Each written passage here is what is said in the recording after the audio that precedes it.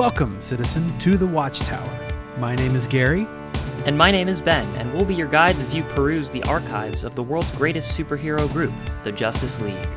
And we hope that you'll join us on today's adventure. Welcome to episode 34, Maid of Honor, Part 2. Gary, you're not going to believe it. I didn't put a plot summary in. Oh, no. Why am I like this? All right, let's see what I can remember. Batman and Wonder Woman try to get to Kaznia to stop the wedding of Audrey to Vandal Savage, known Nazi war criminal. Wonder Woman gets captured, and Vandal Savage begins his plans to assume control of the Kaznian military via space catapult. Batman sends Green Lantern, John Jones, and the Flash to blow up the space catapult, and at the same time goes off to rescue Wonder Woman. They eventually break out, rescue Audrey from her domestic captivity, and assault Vandal Savage throne room slash command station, while the rest of the Justice League goes and saves some astronauts. That's kind of it. I don't remember how it ends. There's probably one more sentence in there if I did my fucking job and made my plot summary ahead of time. It's okay. I think you nailed it. I hope so, Gary. I mean, I feel like they really did front load the plot in part one, and then this is just kind of stuff happening. Let's peel the mind back and look at it from a content structuring perspective. Mm-hmm. In the first part, we were pared down to two of the seven, mm-hmm. Wonder Woman and Batman, and they're doing noir shit. Yep. They're doing detective work. They're doing girls' night out. This is all really immersive, low stakes, kind of snooping dialogue, all that stuff going on, political intrigue. That's all pretty hush-hush, put the pot to a simmer stuff, and then bam! Mm-hmm. Second episode comes in, and we're immediately fucking fighting. Yeah. Just immediately. Yeah. There's dude, it's 20 seconds of Batman saying, hey, Wonder Woman, get up. We have to go fight in a forest. Yeah. I didn't time it, but it couldn't have been much more than 20 seconds. I don't remember anything happening prior to that. So, yeah, I feel like it just opened with a gunfight. He woke her up and gave her a canteen of water, and then they're like, you gotta go punch some Vandal Savage. That's right. I gotta fly that stupid-ass bat plane for about 5 minutes. Oh, we gotta talk about the bat plane looking pretty dumb as usual. And the stuff on the screen, dude, did you see the radar icons in the plane? Yeah. It was like a fucking NES Top Gun nonsense icon in the middle where it's just a missile is heading toward me with the little ... from the old Indiana Jones movies. Right. It's so low tech, it's hilarious. Yeah, I was thinking total Windows 95 screensaver kind of material. It's incredible. Or Pilot Wings. Right, yeah. Perfect. Yeah, I don't know why I hate this thing so much, but whenever I see it, I'm just it looks bad here. Yeah, it's underwhelming. You're not wrong. Especially against that bright blue sky. If it's dark, I'm okay with it. But I think it fits. I think it fits if you put it against the backdrop of Gotham. Mm-hmm. Yeah. If you are chasing Penguin sailing away on his umbrella / shotgun, yep.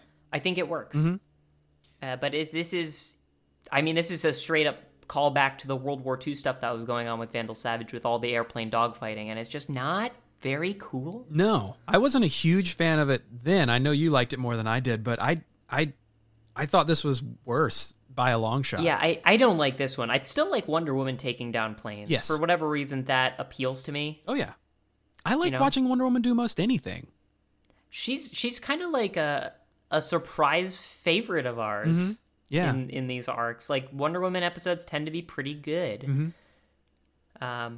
But yeah, the bat plane fighting is not great. What are your thoughts on this next sequence where there's the audio of the marriage ceremony begins, and all of the audio is from the pastor doing some form of ceremony while the "Here Comes the Bride" theme is going on. Mm-hmm. But juxtaposed with that audio, we get the visual of Wonder Woman fighting dudes in the forest, fighting dudes in the woods, trying to make her way toward this place. Do you want to ask me again at the end of the episode? I guess I could. No, it's okay. I'll go ahead and front load it and say that was probably my favorite moment of the episode. It's cool. Yeah, I liked the way it played out. Yeah, it's like I don't know what cinematographically they're trying to tell me with this. Yeah, I don't either. Love is a battlefield. Is that what we're doing? I don't know, but I mean, basically, yeah. Yeah. I mean, clearly this is a high stakes, intense moment. Like there is a marriage going on. That's always going to be that way, especially because, this woman is someone dear to Wonder Woman who's about to make a big mistake. And despite divorce being very common and very understanding, a very common phenomenon, for some reason it is still marginalized in our culture. Yep. So there's no going back on that. I guess it does mean more for like the royal family to have this kind of stain on their record. Yeah, this rift, as we've learned over the past, year. But yeah, but it's a cool sequence, and it's nice and cinematic. I wonder if it would have worked better as the closer of the last episode. Interesting. Yeah, I mean, I could see that. They'd have to front load some of the action, right, and then do some of the other get ready to do the space station stuff on the second half. Because frankly, cutting out any of the nightclub stuff was that's not okay. No. Can't be done. I mean, if it's for the sake of the nightclub, then they did it exactly right.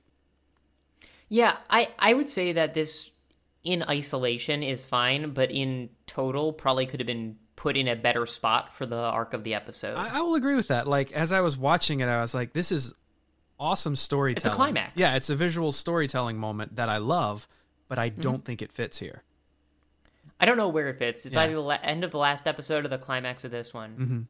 That would have been a good finale for the last one, because then the finale could have been the Savage and her, becoming married or something, and then that to be continued, but Yeah, it could have been good. But them going out on the "You May Kiss the Bride" moment, very nice cliffhanger. Yeah, I can see it in my mind's eye. But yeah, so then we get the ultimate wedding crasher, a frickin' tank. There's this great visual sequence of the tank crashing through the wall as Wonder Woman throws it, and then basically stopping the wedding as hard as she can. It's the only right way to stop a wedding. Yeah. I don't want to hear your "I object." Like, how hard do you object? Do you object tank hard? Because then I'll listen. Take notes, Gary. Okay, hold on. You'll need to know this someday. I will do my best to get a tank thrown through the chapel of your wedding. Synagogue. Synagogue. I'm sorry. However you choose to live your life. I went the courthouse route. It's cheaper. Anyway. You got to give some credit to the gumption of a man who shows up to his own wedding with a laser gun. Yeah, that's true. Because he blasts Wonder Woman on the spot, and Princess Audrey doesn't even cast any doubts at Vandal Savage for this. Like, I got the impression that he's been kind of working her for a while. He's been working this case for a long time. Yeah. Like, he's put the seeds in place of like gaslighting her to the point where she doesn't she doesn't have any suspicions about him anymore.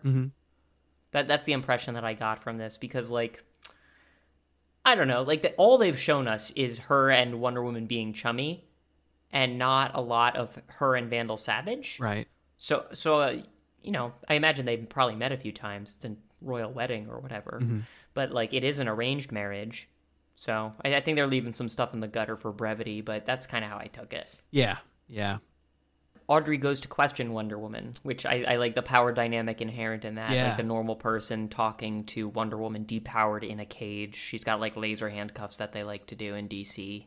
And I like the personalities at play here, because like Audrey is used to being manipulated, so she probably understands something is fucked up about Vandal's motivations. Yeah. Right? Yeah. Like, they don't know that much about each other. Clearly there's some politics going on, so like she has to know she's being manipulated in some way, but like I like to imagine that Audrey is taking Wonder Woman at her word, but has to appear angry for the guard's sake, but I don't think that it's true. Right.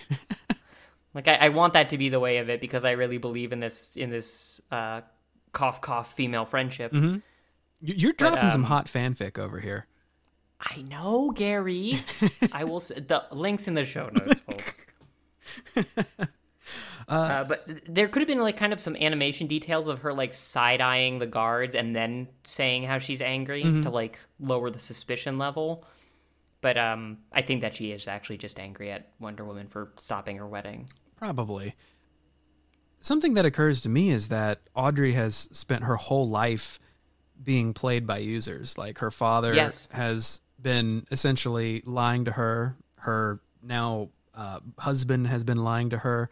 Wonder Woman is the only person who's been honest with her. And I think that has to play heavily into her mind. Probably. She's probably distrustful of Wonder Woman as, like, if everybody is like this to me, then what makes Vandal so bad and you so good? Mm-hmm. Like, aren't you also manipulating me, sort of? Yeah.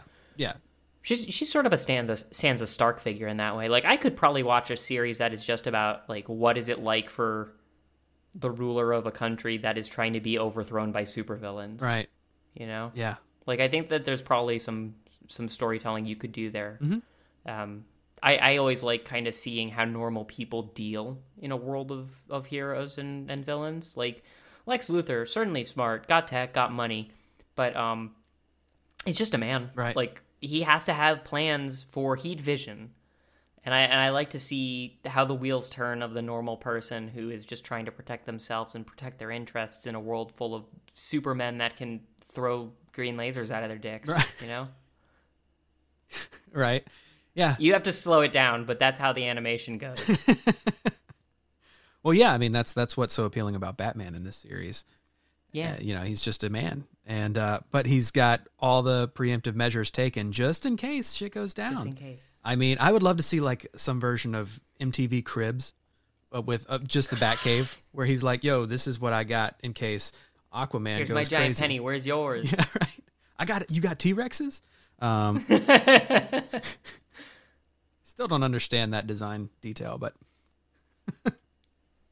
I don't know. I feel like he's just real into dinosaurs. I hope that's the reason. Like, I want... Maybe he's just, you know, what is the biggest bat of all other than a dinosaur? I'll throw the question to you, Gary. You know? Riddle me this. Bats? Consider me riddled. That's the other MTV show, Riddled, with an apostrophe, hosted by Ashton Kutcher. But we then go into this like space railgun subplot, which I think is just a plot device from the book The Moon is a Harsh Mistress, which is like a communist manifesto, like a socialism manifesto for being exploited by the overclass and what you can do in order to fight them on level ground. And like the moon is basically a underclass, and in order to get a level playing field, they build a gigantic just rock catapult, which is essentially this. Interesting. But this railgun, I like the mechanics of it. Right. You know, it's very cool how like Vandal goes through all the pieces. He's like, meteorites are mostly iron, or they got a sufficient iron component. They can be magnetized, and you see like this little rock or something go through all these rings in this outer space thing and accelerate, and then get launched into the Pacific. Right. Yeah. It's a pretty cool Bond death trap. It was real. It was a real Bill Nye moment. A real educational. You know.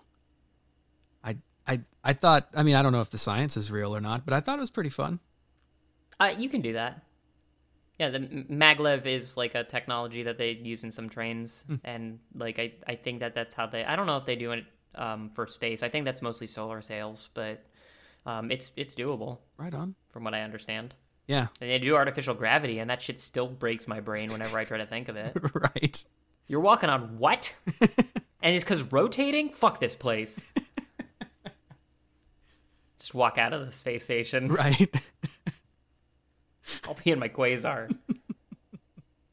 I don't know what it is about me with the one-liners today. I'm a real saucy boy. It is all good. Oh, I gotta talk to you about like this Bond delivery though, because like this gives me such Dr. Evil vibes when Vandal Savage like radios the world and is like, "Good evening, I'm Vandal Savage. This is my terrorist machine, and I need to see. There's going to be some changes around here." He talks like someone who likes the sound of his own voice, and like he's used to being the smartest person in the room because he probably is because he's thousands of years old, Right. But he says this great line. There are going to be some changes. Item 1. And then he grabs a stack of fucking flashcards in case he lost his place. He grabs a stack of flashcards, Gary, and then starts reading them to the entire world. Yes, he does. Like he didn't memorize them ahead of time. It's like a real quick detail, and they cut away from it so that we can engage the B plot, but it's just fucking whoa. Right. Makes you wonder how long that speech went on.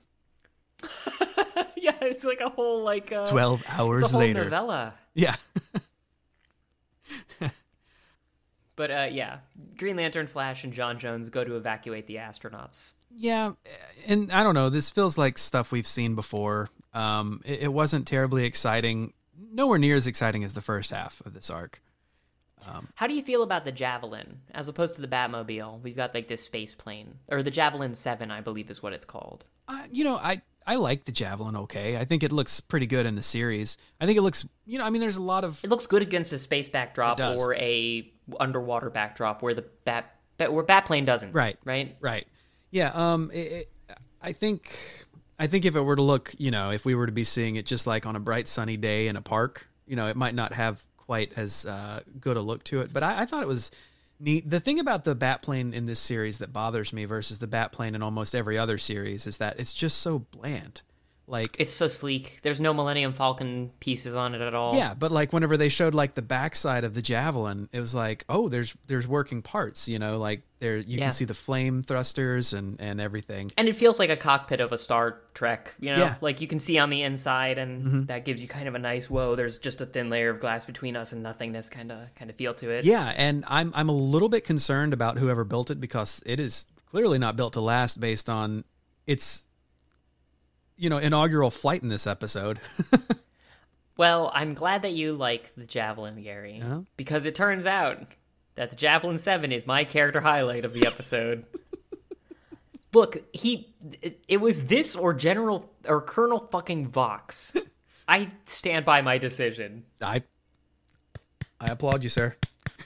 The Watchtower's plane, the Javelin 7. This plane is designed for Earth-space transit from the Watchtower, particularly for members of the League who cannot sustain themselves, traverse the vacuum of space. And it's also capable of atmospheric and underwater travel. So it's I don't know how it stands the pressures of the bottom of the ocean and the vacuum of space, but I'm not Batman, and Batman's the one who designed it. Right. Designed and engineered it, actually, which I don't believe. I think it was, Lucius Fox. Right. I think it was his R&D department. Like, he even said it was in the aerospace budget for Wayne Enterprises, right? Like, he didn't say that he personally Tony Starked it himself. Right. But apparently that's the lore. Right. Yeah, and this is after the League was expanded, there were new Javelins that were designed, and then they're stored in a hangar, which I don't know if they have a hangar yet. Like, I thought it was just like, one of those like portholes or whatever, and they just parked it in the yard or whatever. Yeah. Yeah, near all the tires. near that dog chained up on a post in the vacuum of space. But yeah, apparently they have a hangar. But that's really all I have to say about Javelin 7. I just had less to say about Colonel Vox, man. Yeah, it's probably more interesting. But you do acknowledge that Javelin 7 looks better than the Batplane, and I think I agree with that. Yeah, 100%. The Batplane has looked better in almost every other animated series, but it just, for whatever reason, like there was no love put into this one, I feel like. I also think that it's a necessary component of a lot of these superhero shows is catching that Star Wars dogfight energy. Like, we see it a lot. We see it underwater with Aquaman. Yep.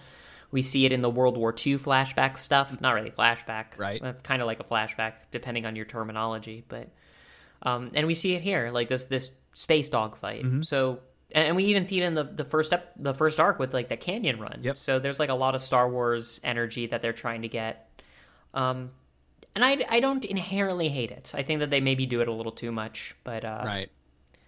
the Javelin is a fine plane. I had to say Javelin 7 specifically because apparently there is also a character in DC called Javelin. Okay. And he's one of those dumb ones, Gary. Okay. And I don't want to talk about him further. That's fair. That is all I have to say. I didn't know if this was like a snowball from The Simpsons kind of thing. Like, No. there were 6 Where other the javelins. First 6, Flash fucked up 3 of them. Like Superman got coffee all over the back seats. Because he's a coffee drinker in the Batmobile. We know this. It's canon. Yes, it absolutely is. Yeah. So I guess next time we see the Javelin, it must be the Javelin 8. Javelin 8. Yeah, that's right. For those keeping track at home. So it's around this time that they heard what you said last time around. So they actually gave us Vandal Savage's backstory and animated form. I love it. Yeah. It's pretty cool. Yeah, it's Audrey confronts him basically, or she doesn't really confront him and say you better come clean. She just kind of like insinuates that shit's going on and she wants to know more. Mm-hmm. And then he just fucking unloads his Hamlet speech in front of everyone in the world. Yep. And is like, yeah, you're kind of past the point where I care about keeping you in the dark, so I won't anymore. Right. You've been had. You can tell that he likes the self-narration and that he's given the speech a million times. Like, this is a practiced routine. Oh, yeah. Yeah. And I love that he loves it. Mm-hmm. Like, so much about this is the performance of it, you know? Right. And he's got a face for a villain, too. Like, he just is... You can tell that he thinks of himself as the necessary extremist, mm-hmm. but that he loves it. Oh, yeah. You can tell that there's enjoyment here. And that's so important to... Like, I don't care about Brainiac, and I never will, because there's no enjoyment. Right.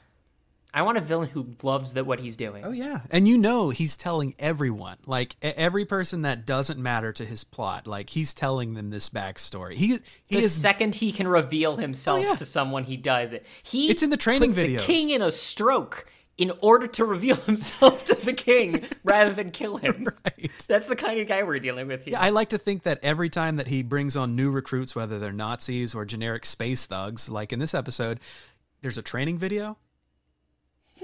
And so you've decided to work at Savage Industries. You're on your way to a well-formed multinational corporation, and here's where you come in. I know what you're thinking. This guy looks young. Well, let me tell you, I've been around since the Mesozoic. I may look young, but I'm actually... He's a master of bad-splaining. I would love a training video by Vandal Savage. Yeah. It's more of a Luther thing. They do the Luther training video in Harley Quinn now. Oh, nice. It's super funny. Like, I can't get over it. It's got, like, the old-timey technology with, like, the wavy VHS lines and everything. Excellent. Skipping tape sort of thing. Right. It's very good. I wish that the reaction shot was a bit better by Audrey. Like, I don't know whether it was just, like, the weird way they draw women's eyes in this that made me feel like it was super forced, but it didn't feel organic the way that she was affronted and struck out to scratch Vandal Savage's face. I agree, but that scratch looked painful. It was gnarly, yeah. Yeah. And then you can tell that she's used to giving scratches. Yeah. That's why Wonder Woman had to switch to her regular outfit. Yeah, that's just convenient enough reason. But yeah. Give me another one. More, please. But we get to see the scratches on his face just heal within I didn't seconds. realize he had Deadpool malevolence. Yeah, I was thinking, Logan or Wolverine vibes. Something like that, yeah. Yeah. He's Weapon V. He's something. Yeah, I thought it was just generic immortality, like age immortality, like contractual immortality, not like ultra healing. Right, yeah. But I guess if you're doing it from a meteorite, that's his backstory, by the way. He got immortality powers from a meteorite because he was cold. Mm-hmm. Yeah, basically. Canonically cold. And he tries to rule the world to warm him once again, just like the warmth he will never again feel from that meteorite. Right. Which long past. Very sad. That's heavy. Batman rescues Wonder Woman with a paperclip. Go gadget. Like, yeah, this isn't a lock picking tool. This just looks like a paperclip that he's picking the lock with. Absolutely. And these locks look sturdy. He should have tools for this. This is his whole thing. Like, I mean, I guess he's not a burglar, but like, I feel like he's the one of the group who could and would do a lock picking. It looks distinctly not like a tool. Like, lock pickers' tools have like those two little things and the little hooks at the end of them, right? Mm-hmm. You can tell me as part of your, night job how they look, I assume. I haven't even Googled it. Well, I have. But yeah, they break Wonder Woman out, and then they break Audrey out, and we're kind of headed toward the final confrontation as they do that. But first, more space station antics. Right. So this is kind of like the heavy action without consequence part of the arc. We have these every so often where it's time for a fight scene. Right. It doesn't necessarily need to be one. They could have fast forwarded all of this. There's not really a lot of plot in the way. We get to watch Flash take out a villain, say a couple one-liners, do a spacewalk, that kind of thing. Mm-hmm. And I believe we both love this, right? No. We're both big fans of. I actually think it is pretty good as far as like action filler goes. Yeah, this one wasn't bad. It was kind of fun getting to see Flash do his thing, and they all served a purpose. He so often is the butt of the joke that I'm glad that he got his chance to kind of play. Yeah, I don't think I rolled my eyes once. And he like is the person who finds the control room, which is like that's a perfect job for him. Is find the thing quickly. Yep. Time is a factor here. We need a fast answer to this. Find the thing. Mm-hmm. So I like that he's used to that effect. And John does his stretchy powers, which are not very frequently used. He becomes Plastic Man. Yeah, Mr. Fantastic. Oh yeah. Yeah, it looks pretty good. Like the plasticity of him. Mm-hmm. Yeah, I agree. The way that he kind of 2Ds back into 3D. I thought that was kind of a nice effect. And once again, like I guess this one makes more sense than some of the other like unexpected powers that he's displayed, because this is shape-shifting ability. So sure, he can become Snake Man or whatever he needs to do to avoid the attack. But yeah, it's just like, it seems like every time that he has an action sequence, I learn something new about him. Yeah. Yeah, I think that it's pretty good. As far as kind of pointless action sequences go, I liked this one enough. I actually had like a little moment of, but Flash is still in space. Why are you cutting back to something that isn't Flash being in space trying to get rescued? Yeah. And I was really hoping that Flash would get himself out of it somehow. Right. I don't know how he would do it. Yeah. Probably the Speed Force, but like eventually John Stewart rescues him. Green Lantern rescues him. But that it was kind of like a tense moment. Like, oh shit! Like, space without Green Lantern powers is generally bad. Mm-hmm. Flash is probably in a bind. Yeah. It turns out all that was wrong was he was a little bit cold. It was chilly. But that led to Green Lantern sets him down. He's like, "Take it easy, big guy," and Flash is like, "Nope," and just runs and knocks out all the guards. It was pretty fun. Yeah, he was like kind of done toying with them. He's like, "I want to go home. Yeah. I'm done with this." Yeah, right. Next episode. Oh, you would be too if you got sucked out into the vacuum of space. I'm inclined to agree. Yeah, it has happened once, and I did feel like beating someone up afterwards, but I cannot remember if that person deserved it. I don't think it matters. That's fair. Yeah. Those are international waters, Gary. So, morals cease to apply. Morals are laws, right? Yes. That's a synonym for law? State it with confidence. It's got to be true. That's a Nick. I heard you do a Nick. I have a very important note. Yes. That I need to share with you. Okay. Last episode. Vandal Savage pulled out a bunch of flashcards in order to give his talking points to his shareholders, the rest of the world. Right. In this episode, he uses a fucking touchscreen to aim his space gun. He takes out his tablet and drags his finger across this gun toward Paris on the globe, on an icon of the globe. It's not a 2D map. Mm-hmm. He just fucking drags and drops. Yep. It's as simple as that. It's a single touch, authorization. Fire the fucking space laser at Paris. Go. Go, go, go, go, go. How is that possible? How is that the targeting mechanism, the interface? It blows my mind. It's incredible. Yeah.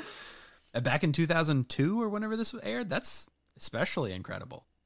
It reminds me of those old historical archive footage of the 1969 space of the first space launch, and you look at the command center, and it's just it's a guy with his thumbs at an Atari or like a Game Gear, right. And that's the guy doing the launch. Yeah.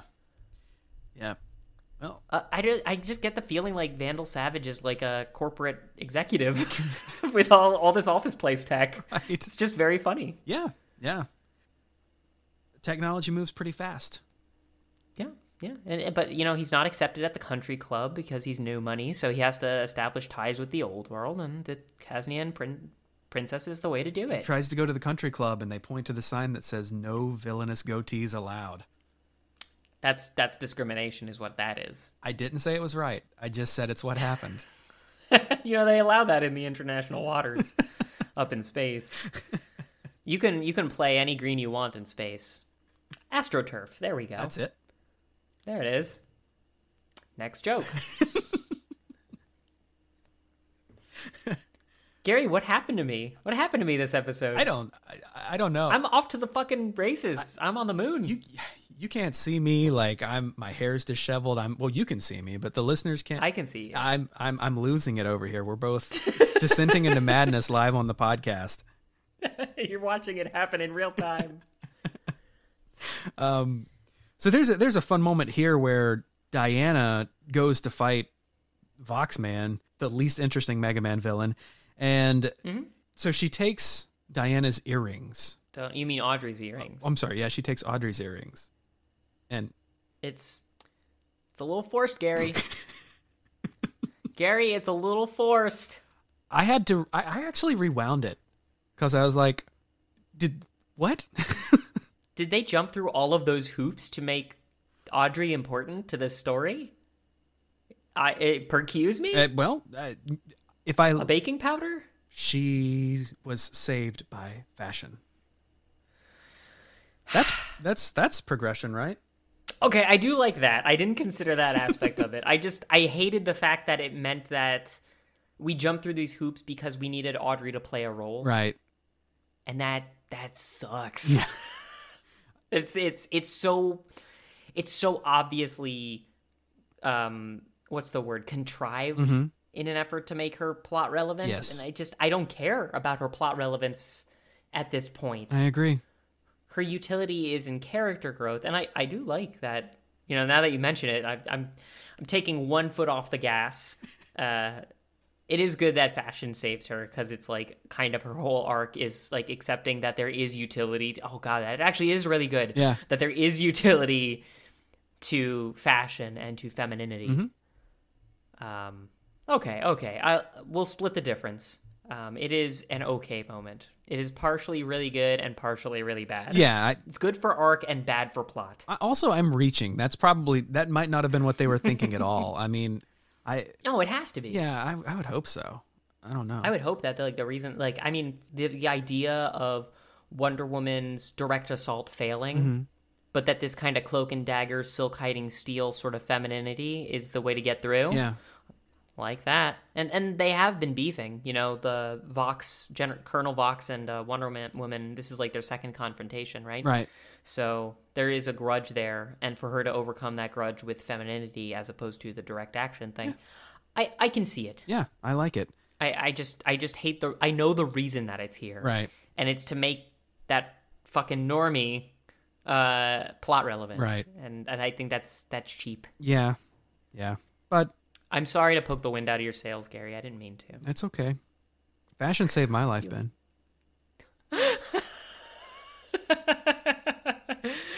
All right, well, I have to hear that story. How did that happen? It wasn't as glorious as this. It was just, I had to watch like 10 seasons of Project Runway to figure it out.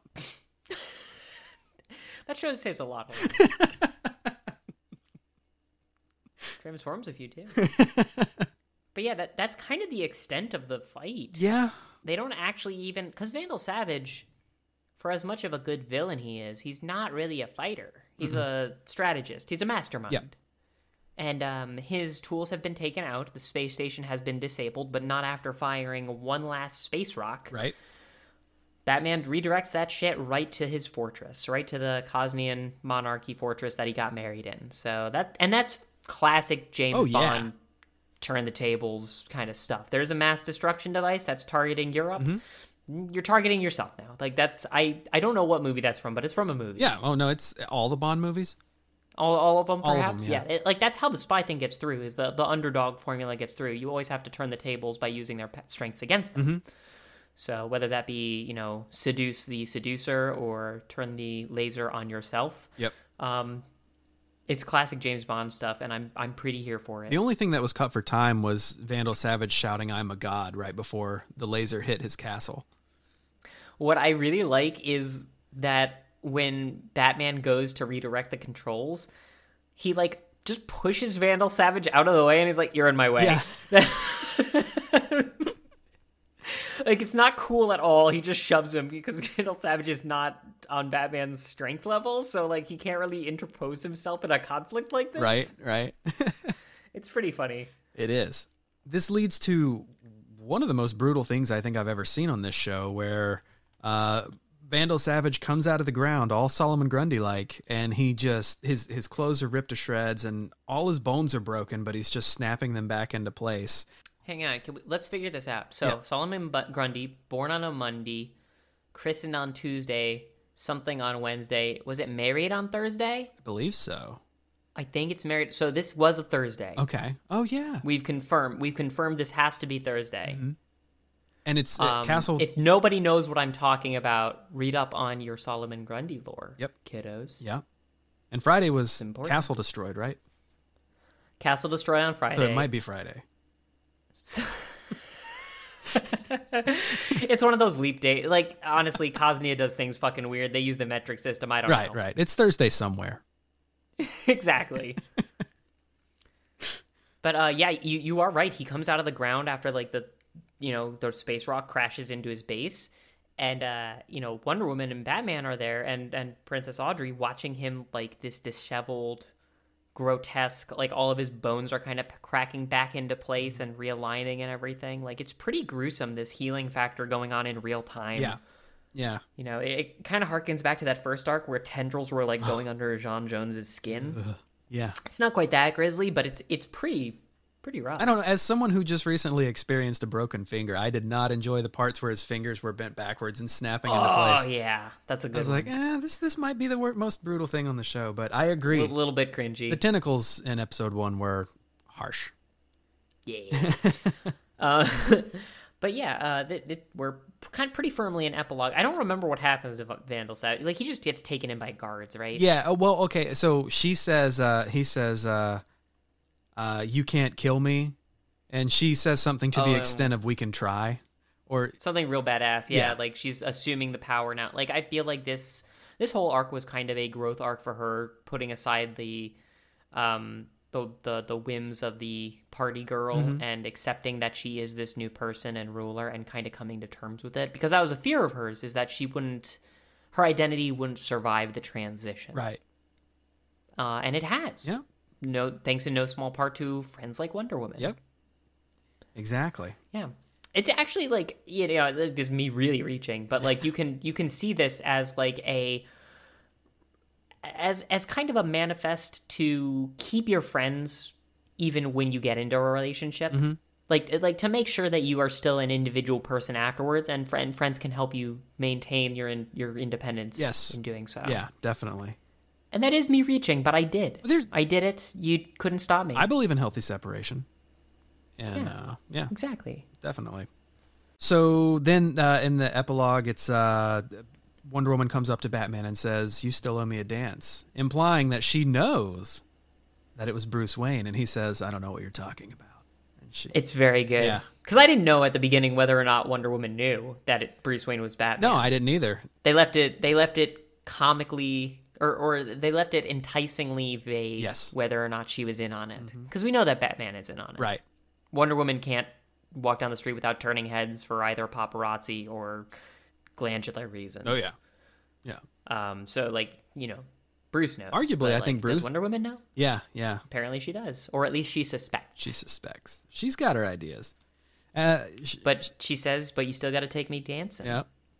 Which is like, dude, like that's the moment for me. That's like the earrings bit is good in that vein of the whole arc, but like her embracing the femininity without someone needing to drag it out of her. Yep. Yes, we have arrived, friend. Yes. Great outro. I love just call me a sucker, but I love all the all the relationship cues that this show sets up.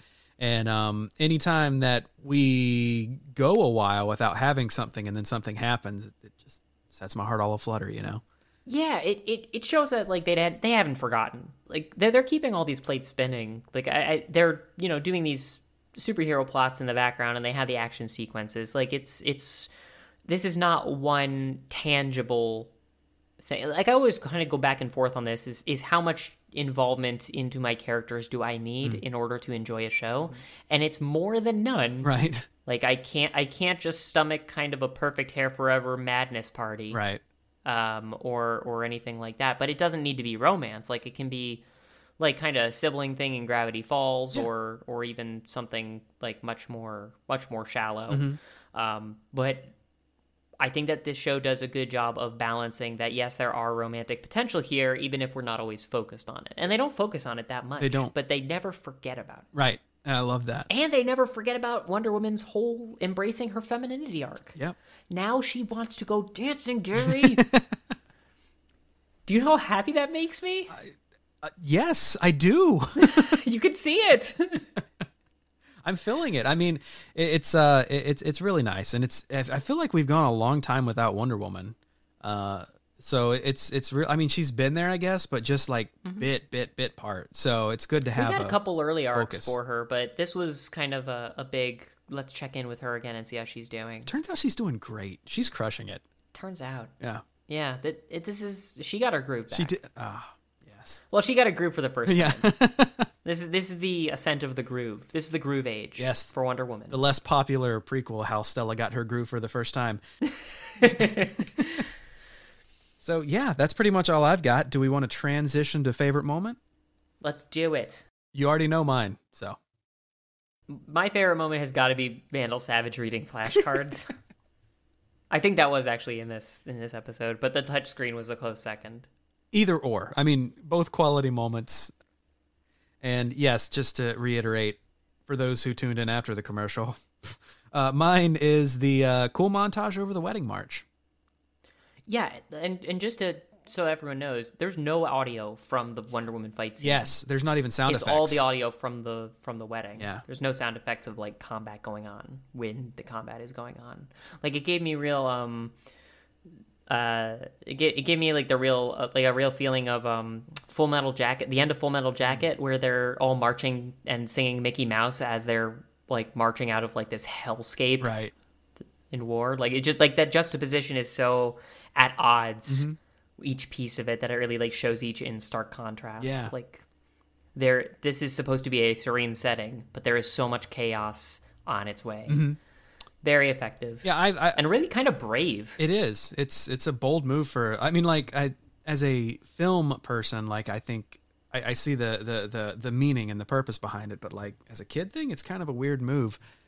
It's distinctly artsy. It is. In a way that the show normally is not. Yes. Yeah. That's the truth.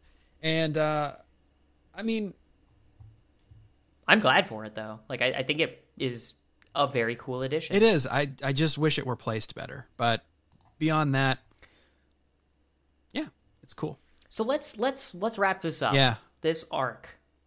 How do you feel about it? Lukewarm, honestly. Like I love all the Wonder Woman and or all the Diana and Audrey stuff. I love the Batman or Bruce and Diana stuff. But everything beyond that, like the villain thing, the space stuff, I enjoyed it while it was happening, but like I don't care about it. I won't remember it. I don't think. Space stuff is very definition of a B plot. I don't hate the whole Vandal Savage bit being married to Audrey, because like I think that fits his character. Like the whole position myself politically to take power. he is sort of that mastermind kind of figure. Like, he assumed political power before, so if it's a political thing, he's probably behind it. Right. I don't know. Maybe I'm just in a funky mood, but I just I kind of felt like the Vandal Savage stuff was secondary to everything else that I cared about, and I didn't mind it, but I just didn't think it was super important. Yeah, I think the forefront of this is certainly the Audrey Diana stuff, and I honestly could have seen more. Mm-hmm. Like, they could have fleshed that out a significantly longer portion of this arc, and I would have been pleased as punch, but then we wouldn't have had action, which kind of shows the Achilles heel of this formula. Yeah. Which is a metaphor that I'm sure Wonder Woman appreciate. But I don't know. I went into this arc remembering that this is the one where Wonder Woman goes clubbing, so I had very high expectations, and they were not met. Yeah. Okay. There's a lot of stuff in the B plot that I just didn't care about. Right. But there's also a lot of stuff in the A plot that I'm pretty into. Yeah. So I like how it kind of nicely ties up Wonder Woman's whole embrace femininity, become acquainted with man's world, that whole arc. Mm-hmm. If they do nothing more with it, I will be satisfied. Yeah. We know, at this point, and we have experienced bad plots, and I don't think this is one of them. I just don't think it's one that holds my interest all that well. Yeah. I'd say it's medium. Yeah. It's a medium plot. It's not good, it's not bad. Yeah, it's an okay plot. Yeah. It's an okay plot. The action is decent, if not super compelling. Mm-hmm. It's a nice low stakes kind of stuff for the first half. It feels like a spy movie, which I'm into. Yep. Wonder Woman and Audrey, I don't know, man. There's a lot of chemistry there. I could watch significantly more of it. Yeah, I would watch that movie. Yeah. Well, I'm glad to hear that this wasn't a total bust for you, because I was a little worried coming in. No, I mean, I don't know. I think there have been episodes before where I've been low energy because I hate it, but I think I'm just low energy tonight because I thought this was going to be a quick one, but we've talked for a while. But I mean, like, ultimately, I think it's fine. I think it's a rare thing for us because normally they're either great or they're terrible. And this is one of those Goldilocks episodes where it's just fine. I don't think that's what the moral of that story was, but I will let it go. I don't think that the whole thing about the porridge was just fine, but it could have been great. Well, no, it's not too hard. It's not too soft. It's just right. It's not good. It's not bad. It's just right. That's not at all. That is exactly what it's about. Listeners, write in with your thoughts and comments. Can we teach Gary the meaning of an idiom? What'd you call me? But yeah, that wraps this arc up. Another Wonder Woman one, and another, I'm going to say, passes the bar. Excellent. Yeah, I would agree with that. Mm-hmm. That's a respectable B. Perfect. So that's going to conclude this arc. Until next time, Ben, where can people find you? People can find me in the rubble beneath a abandoned Cosnian super secret marriage base. Nobody has gotten to me yet. It is very dark, and I'm hoping I don't run out of air. But in the meantime, I'm going to be doing my podcast, The Cartoncast, with my brother Zane. You can check it out at fancybat.com/cartoncast. Awesome. Oh, no, I was in a nightclub, Gary. Oh. You can hear the nts going on behind me. Yes. That's how you can tell. That's where we would clip in nts if we did editing.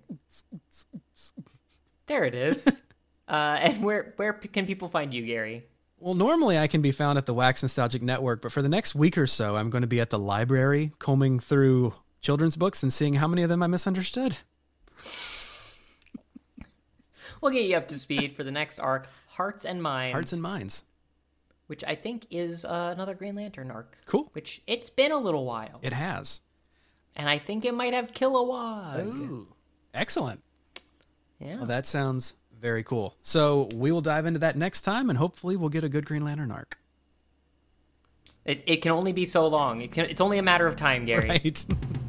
Until then, Ben, this has been fun, and see you soon. Catch you later. Right, bye, guys.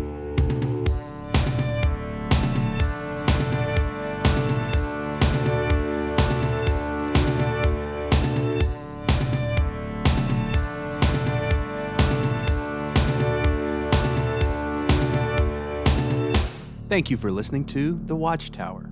To find out more about this show or any of our other shows, visit us on the web at www.waxnostalgicnetwork.com.